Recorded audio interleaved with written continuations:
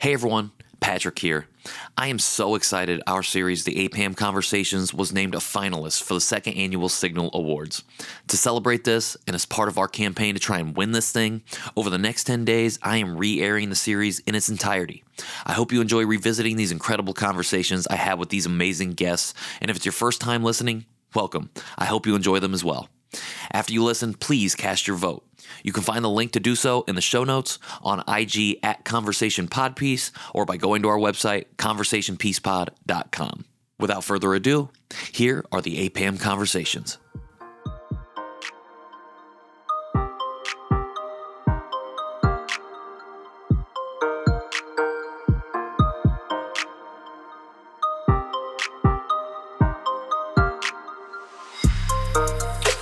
Hey everyone, welcome to Conversation Piece with Patrick Armstrong. I am the titular Patrick, and this is a show where my guests and I discuss what piece of the conversation we aren't talking about, but should be. Special shout out to all of my returning listeners, and a high five and hello to everyone joining us for the very first time. Thank you very much.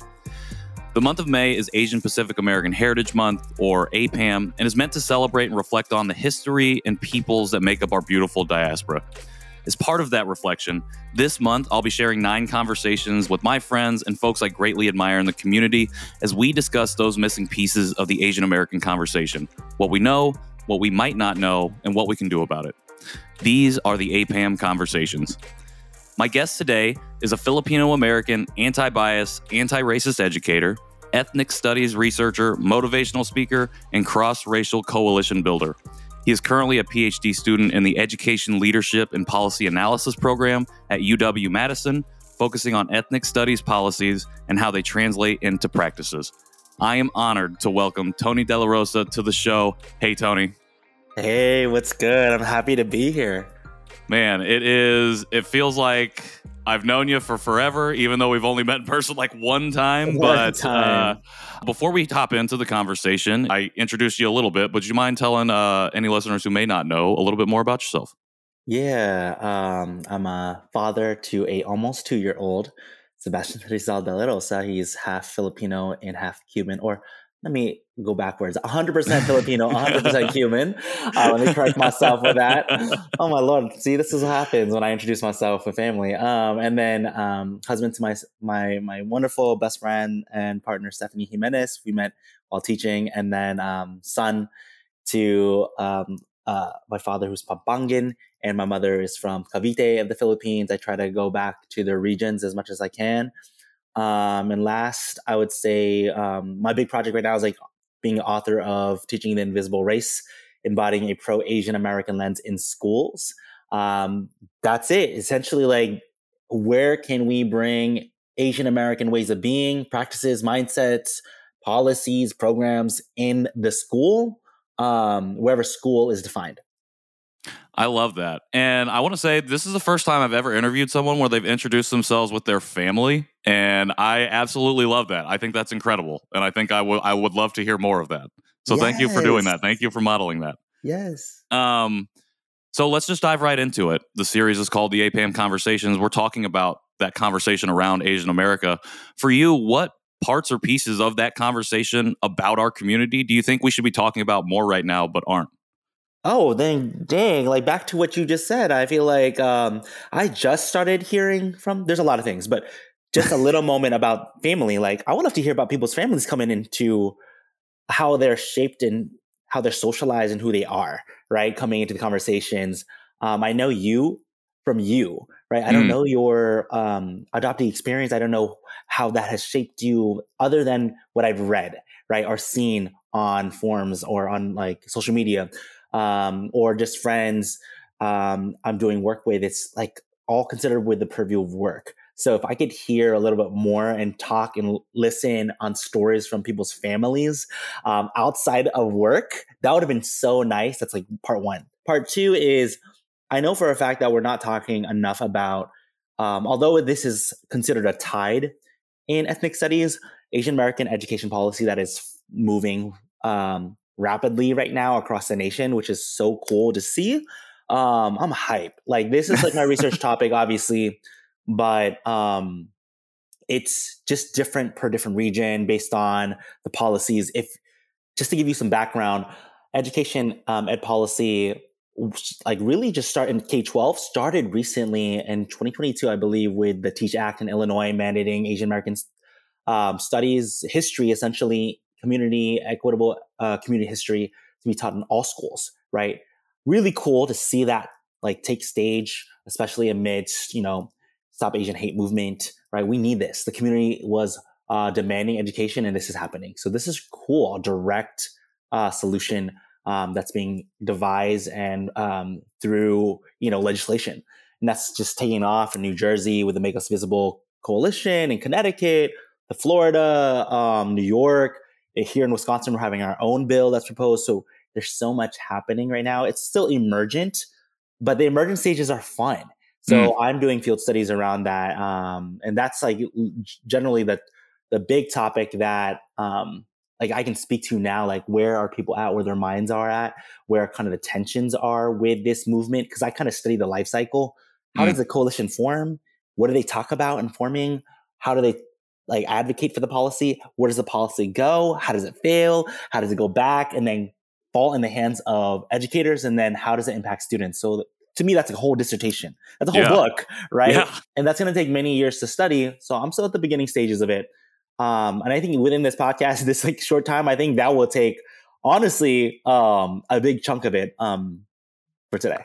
Yeah, absolutely. So thank you for sharing that one. And I think, my follow-up questions are usually how do we deal with these things within the community? How do we deal with these things or how do people outside of the community deal with these things? And I think these both touch on each of those things. So I want to go back to what you brought up, that first point about families and their actual stories. Like, how do we get these oral narratives and how do we get more of them? What have you seen from just your time in the education space as that piece of it? I'm thinking of like from an adoptee perspective, Kim Park Nelson, she wrote a book called Invisible Asians, where it's collected just a ton of oral narrative. How have you seen that change for our community over the time that you've been in the education space? It's still sadly pretty emergent in my mind. I mean, it's not like, this is a really big question, first of all. So I'm like trying to answer it in a way that's accessible and makes sense. From my standpoint, I just started adopting it more because it felt more humane to do. It felt more grounded in where I am at as I'm a 33-year-old father now. My salient identity has like, that's such a humanities word, but my salient identity has shifted so much. Like I used to identify by my ethnicity and my race, hella Filipino American, hella Asian American, brown Asian, activist by the things that I did. But recently as a father, I've kind of I intentionally done it, and it has forced me at the same time to identify as just father right now. And then like, when I identify that way, I know that it's connected, and it tells me I'm connected to a whole lineage of everything. And which makes me think about just constellations. It makes me think about leadership, and it takes me even to like, this is not linear now. This is all conceptual, just Sure. popping off. My brain is everywhere. Like my brain is also going towards this idea of like individual versus collectivism. Collectivism is more of an Asian diasporic idea and a core value. In the Philippines, we have kapwa, which is like interconnectedness, right? That's something I'm relearning now at this stage, as I'm 33, and it's still pretty emergent, I would say, when it comes to education.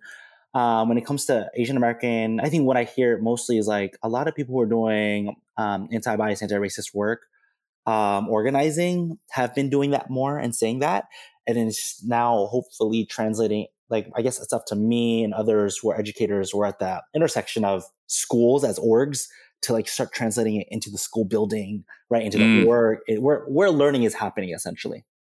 And how does that work from that perspective for someone like me who's not in that space? How do you take what you have here and build it into these curriculums, these schools, these educational pieces? Yeah, I mean, like, I think that's perfect that you brought up that oral narratives piece. 'Cause my book is a lot of oral narratives. Honestly, I interviewed for every chapter so many people, and a chapter on disability, a chapter on cross-racial coalition building. When I was learning is that I really wanted to know who those people are and who are their ancestors. So I just started asking, like, who's an ancestor that is, maybe it's not a living ancestor, maybe it's someone who's just influenced them. Because Mm, I am drawn to people who think of their identity as temporal, as like, okay, I'm a part of this movement, not a mm, moment, a movement. And part of my book thesis is this book is a part of a movement, one little moment in this movement. And I had read a poem. I put a poem in there talking about that, like we need to be a part and teach the movement and all of its parts. And I know even if we teach within that framework, this idea of teaching a movement of like, oh, when is Asian American? When was the first term coined? Why was it mm. coined? Like all the way up to now. It's a difficult and daunting task. Also, a critical and hopeful and like powerful task to do. Yeah. And it's, I think that's the task, right? It's like making sure that homage is given. And when you think about our identities as temporal, part of something that came before and that we're passing down, I think it opens the door for more people to consider who they're connected to, how they were socialized into being. A framework that I use that's helpful in the book is like Dr. Bobby Harrow's cycle of socialization. This idea of socialization, and it codifies every piece of how knowledge, like how our basically way of being, Mm, ontologies, way of knowing, epistemology is a way of seeing the world and manifesting who we are come to be, right? And the first interactions are family, right? And it names that. It's cool. We start off as like innocent and we have families giving our socialization. Then it goes into institutions, right? And then it goes into other systems, right? And then there's like punishments that get involved that reinforce institutional sure. knowledge. And then et cetera, et cetera. And then there's like this level, there's like a pathway to liberation, which I think is the next version of that framework. So I think having that framework in that book, talking about it explicitly, talking about it accessibly is helpful in translating how I just talked about family Yeah. and bringing it to schools and classrooms. No, I love it because I think a lot of educators that I talk to talk about, when we have these kinds of conversations, it's one thing to come with the facts and the data. It's another thing to come with the actionable items, like how do we utilize and use this information and move forward where we can all do it together. And I love this idea of our identities being temporal or temporal in nature.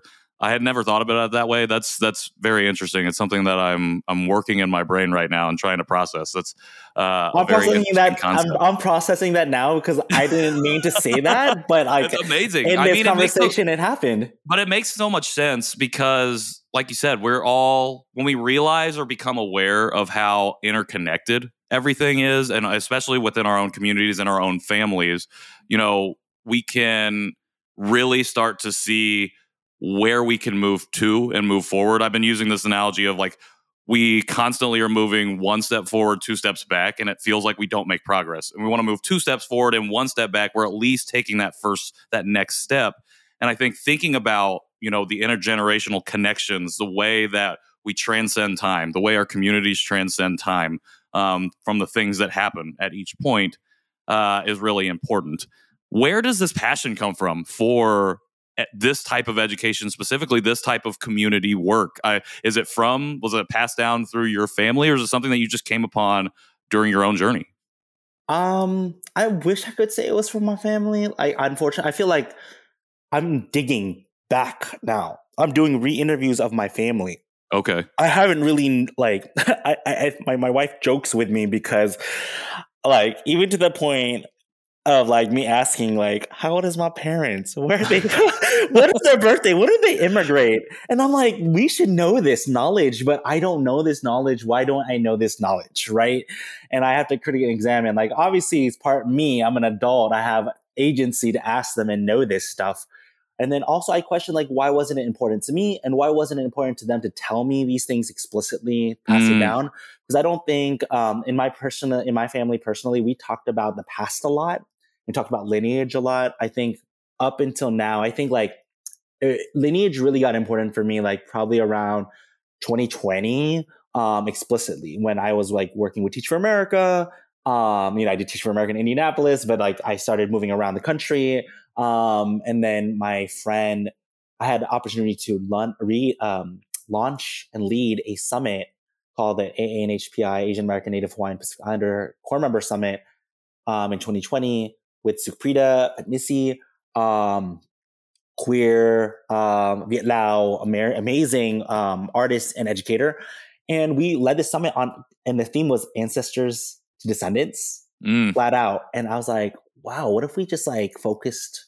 That's what happens when we focus on one thing and make it an actionable, right? So that was a theme, Right. and everyone had to incorporate that in their workshops, their talks. Liz Kleinrock was there. It's the first time I met Liz Kleinrock, which is another mutual friend of ours. Dr. Roseanne Gutierrez, right, who I'm working with now, out of UCLA. So she's a lot of having just that theme to think about was just resonated with the Asian American community. And ever since 2020, I really just like, it just keeps spiraling back. And I think, again, that temporal piece, I love knowing that that part of me was that memory is still so summonable, if you will. Like sure. it's still part of the body. And I think that's a powerful part of somatic is that like you did it. Now it's with you, but it's up to us to like, how do we tap into it with our new lens and reiterate it? I think that's powerful. I think that's real power. Just hearing you explain it was very powerful because now I'm thinking about my life and like certain moments that I'm calling back on, especially on over the last 3 years on this journey. Like it's just been how I can recall like almost minute details of that. But it's like it just shows how foundational those moments were, or that moment was at that time to leave that kind of mark. Yeah, absolutely powerful. Let's move to, you brought up the Teach Act. And so we talked about families and how we can, as Asian Americans, work to address this part of the conversation we're not talking about by, thinking about our families, thinking a little bit more temporally about our own identities and our communities, like collective identity.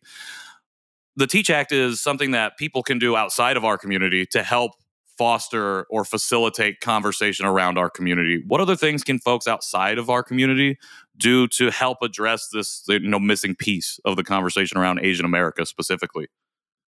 Oh, I mean, like schools, like I for example, I'm going to contextualize this in what I'm doing now. I'm doing a fields method study of understanding impact of ethnic studies and where they're at, like all across, like from New York. I'm interviewing New York, Illinois, interviewing people from Wisconsin, right? And people are at so many different stages. So one, we can make a blanket statement of where everyone is and like where they should be, right? That's going, I guess one thing is definitely going to the community.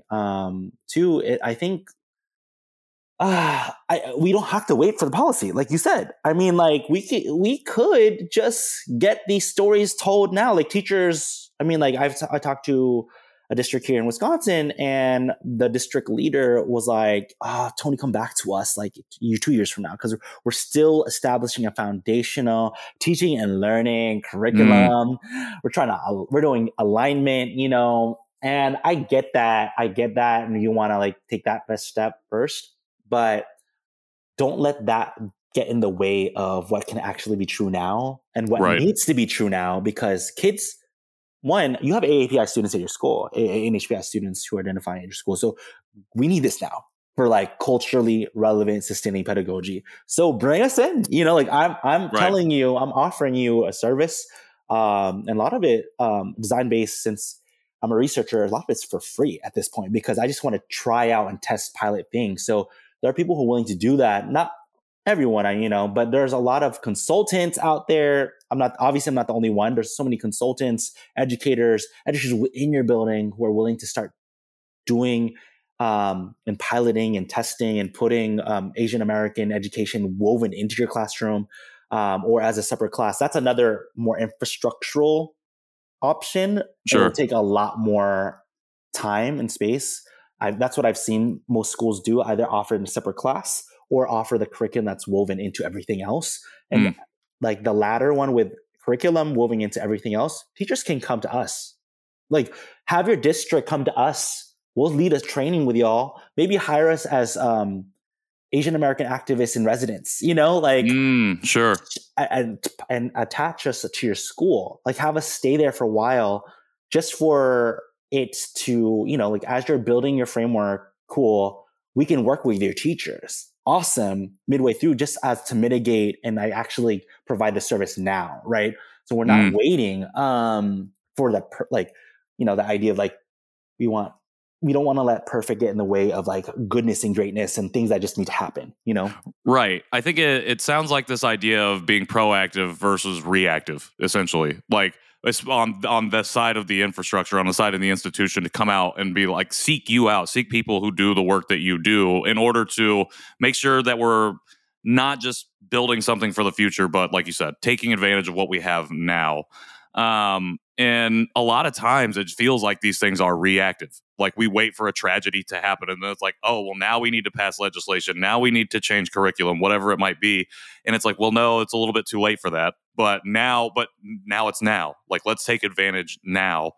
You talked about how you're doing this now. You're doing their outreach, which is another problem in itself. Like, be proactive institution and reach out to Tony. He should not be reaching out to you. You talked about how, for the most part, you get pretty good reception, but you also run into people who are maybe resistant, who don't always want to do that work. What would you say to somebody who is doing what you do but maybe not at the level that you're at right now, but is wanting to affect change in that same way, who runs into some of the pushback? Because I feel like the people that you work with probably don't always at first come out of the gate and say, yes, we want to do this. They give you a little pushback and it's like, well, we can help you, or I can help you in this way or that way. What would you say to somebody who's trying to do that from that, not the same perspective, but a similar? So just basically other me's out there, right? Trying to get the work in, right? Yeah. I haven't even thought about leading a team. I honestly, like, I was like, at this point, at one point, as a design-based learning, we should have a team, and I can help coach them through the process, right? Which is an idea I have in the future, because they need it. But if you're doing this on your own and you want to, and there's a lot of people I can list that can do this work, just by lived experience, right? Better than nothing, right? Honestly, I do want to say, I want to have, I want to acknowledge the political climate, Sure. I'm in Wisconsin, so either or, right? Like it really blue in the middle, but everywhere else, right?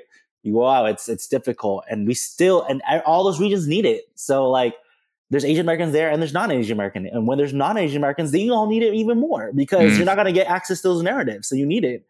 So really, there's a lot of multiple ways to get to the same outcome. You need to have consent with the organization you're trying to work with, and that's like I'm trying to learn and unlearn too, because I would go before my own activist side would come up, and I think I'm conflating my activist side with my ego of like, oh, I know what you need, Sure. But coming in that direction is never like you can use that direction with anyone, and anyone's gonna feel like, what? He thinks he knows what I need? Like, right. What? Like, even if it's an organization that is pro these policies, I come in still with like, I have my questions of like, how can I best support you right now? I do have a list of things that I think would be helpful as a foundational, place to start. And then, so like the consent aspect, understanding what they need, because that foundational piece helped me when I talked to that director of curriculum. Basically, I know that they can still have this. So my part 2 is I'm going to reach back out. I'm not going to give up. So my other feedback for this person is like, don't give up. Like, now you got this knowledge. Don't mean it's like sunset to your to the work that you're about to do. There's another way, and this is part of the resilience and also getting innovatives. Like, okay, so they need this. Okay, I'm going to try another app and be like, what about these teachers who are ready to go? Can you identify a few teachers? I am willing to provide my resources here in this way. And if they might tell you no, Sure. Cool. So now you could, one, just a part of it is like just not giving up in that situation. Like, give it multiple at-bats to see, because you're still diagnosing what they need. Essentially, they're still diagnosing what they need because they don't know what they need. So like, that's like the learning experience. So like, they're both diagnosing, like mutually diagnosing a situation, and you might just have a little bit more lived experience from Asian American diaspora, but they have the contextual experience. So you're like aligning where gap is. Lastly, I would say is you come prepared, right? Like if they're going to ask you like, what is your curriculum and what is your talk and what it could look like for a, they give the options like, oh, maybe we were ready for a class. What would that curriculum look like for a class structure? Be ready to talk about that. Or if it's ready to weave into curricula, not be ready, not just as talked about ELA or humanities lessons, social studies. What if it's science? Science needs it too. Mm, STEM, all STEM fields need it, right? So how do you talk and weave in that and have pre-prepare for that conversation, right? That's something I was always almost scared about because I'm a humanities teacher. I was a humanities teacher, and I'm like, do I have what it takes to tell people how to weave in AAPI narratives in STEM? Do I have, but mm, beyond the like include, Tony DelaRosa, Filipino as a name or a picture in your graphic organizer? Nah, right. that's service level stuff, So be prepared to go deep if they want you to go deep. And I think those are the two things right now. I think, and then I guess the last piece is like, there's always work to be done somewhere else. So just Sure. don't give up. Like there's always work to be done. So I might have wanted to do it in Madison or Verona, but maybe they're not ready for it right now. And I went through my diagnosis with them and they're like, still like, we're not ready. There's so many different places. And I think that abundance mindset is super essential to keep us going. So I'll leave That it at abundant. that. Absolutely. That abundant. That's a great way to end that because I think, we get into this mindset of scarcity and like we have to do it here and it's only here. And that's the Here and only way now we'll know. only. Well, that's the only way we'll know success is if we do it here in this tiny bubble. And, it's just like if we take one step out, we can see, oh, there's so much more that I can have an impact in. So I appreciate you sharing that as well. Who right now are you learning from in the community? I know there's tons of people, so it's like impossible to name any just one, but anybody right now that you're really vibing with, anybody that you feel like you're learning a lot from at the moment? Yeah. Do they have to be AAPI identified? They do not. Um, I would like them to be, but in this case scenario, I think one person that's sticking out, I read their article, ethnic studies scholar, Dr. Nolan Cabrera.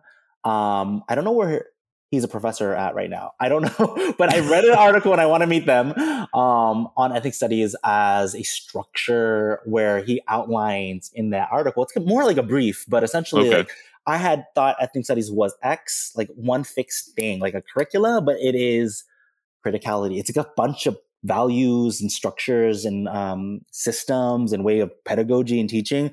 So the fact that he just basically stretched it out and talked about each point. Yeah, it's like criticality, plurality, intersectionality, right? And it's a pedagogy.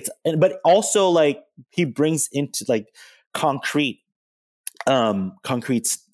explanations as to how to implement that, right? How to actually put that into practice, which I love because again, a failure of like what we're, I guess I would say, theorists, policymakers, is that when it comes to practice, that's when we really know the testament of the impact, right? If it's Right. actually going to be substantive or not. So I think Nolan Cabrera is doing great work of connecting policy, ideas, and theories into practice. Amazing. Well, I will have Nolan Cabrera's work or whatever I can link in the show notes, dear listener. You will be able to find that there. Thank you for sharing that as well. We're coming up on our time here, and I want to be mindful of that. Two quick questions. You said that you do celebrate the month. I know people have a lot of different feelings about Heritage Month specifically. Anything specific that you're looking forward to in the month of May? Yo, so I have to say, like, I'm excited to go and check out this TAF thing because I got the TAF awards. I'm like trying to Yes, figure out. congratulations. I'm like, what does this mean? And I have, yeah, what does this really mean, honestly? Because we do this work. I'm doing community work all the time, and all of us are doing community work. So any one of us could have gotten this award. So I'm wondering, like, what does this mean? What can I do to make sure this is a distributive effort? Because in my mind, I thought it was going to be multiple people because I saw the episodes. So Sure. I'm going to talk with them and see the process. Go to New York, do the thing, meet the TAF folks, and again with that lens, like just come as a learner. See what they're doing. There are people when I posted things about it had said like, like TAF is new, like, I don't know what they're doing about. I'm like, well, then let's learn from them. Let's see what's Right. happening and have an open mind about it and figure this out. But I'm excited to go. I'm taking my cousin with me. He is the godfather of my son. So we rarely have time to have like Brown Boy Joy, Brown Sure. Asian Boy Joy. So we're going to do that together. He's a DJ. So we're going to have some drinks. We're going to have some food, Asian food. And I get to take him, like we were just hanging out when we were younger, to hang out and like enjoy New York together. So that's a really to end on family. Like that is something that I'm really excited for. That's amazing. Yes, congratulations again. Incredible. TAF has been doing some incredible things. So I think they are somebody that we need to look out to and learn from as well, to see what they're doing in the community. They are bringing people together. And I think when they're able to highlight voices like your own, voices like myself or Rohan's voice, Alice's voice, that's amazing. It's incredible opportunity. And I love that you were the winner. I was like, Tony's about to win this, because literally every person I see posting about it is for Tony. And I'm here for it. I'm absolutely here for it. I appreciate you, brother. How do we best support you moving forward? Oh, yeah. I'm trying to be more direct with it. Please follow the work. I'm only on Twitter and Instagram. I try not to take too much of like TikTok. I told the kids yesterday, follow me at TonyRosaSpeaks@gmail.com. And my book is coming out. If you have the means to purchase the book, Teaching the Invisible Race, embodying a pro-Asian American lens in schools. Everything that I'm going to be talking about from now until next year is going to be centered around that, because it is a community book. It has so many different voices in it, I guess oral narratives within it, and just frameworks, mindsets, manifestos in it to help poetry. Kind of like a halo, if you know that dessert. It's kind of like a halo pedagogical book to really not wait for policy, right? We can really start teaching Asian American studies now in K-12. So the book will help you do that. Amazing. When's the book come out? October, Filipino American History Month, 2024, 2023, this year. All right, October of this year. Are the pre-orders available yet? You know what? The pre-order is available, but I guess this is the first time I'm telling people on the show. It's live now. So I guess everyone's gonna know. The pre-order is there. It's it's on all places where books can be found right now. So mostly it's from like Amazon and Barnes and Nobles. I'm really trying to partner with places like You and Me Books and other locations where we can actually get the funding to the communities that are Asian American owned. But for now, if you want it and you just want to like get with Tony, I just had time today. You can get it on Amazon. You can get it on Barnes and Nobles. Awesome. Thank you so much, Tony. Again, really, really appreciate your time. It's an honor and a privilege for me to be able to sit here and have this conversation. And thank you for sharing with all of our listeners. Seriously, it means so much for you to be a part of the APAHM Conversations, this series specifically. Well, salamat for having me. Absolutely. For everybody else, you can find all the links to everything that we talked about, Tony and I talked about in this conversation, here in the show notes. And you can find us at Conversation Podpiece on Instagram. If you do feel inclined, you can leave us a rating or a review, and that would be greatly appreciated on whatever podcast player that you are listening to this on right now.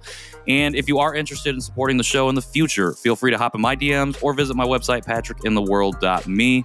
Until next time, I am Patrick Armstrong, and this has been Conversation Piece. Thanks, Tony. Thank you.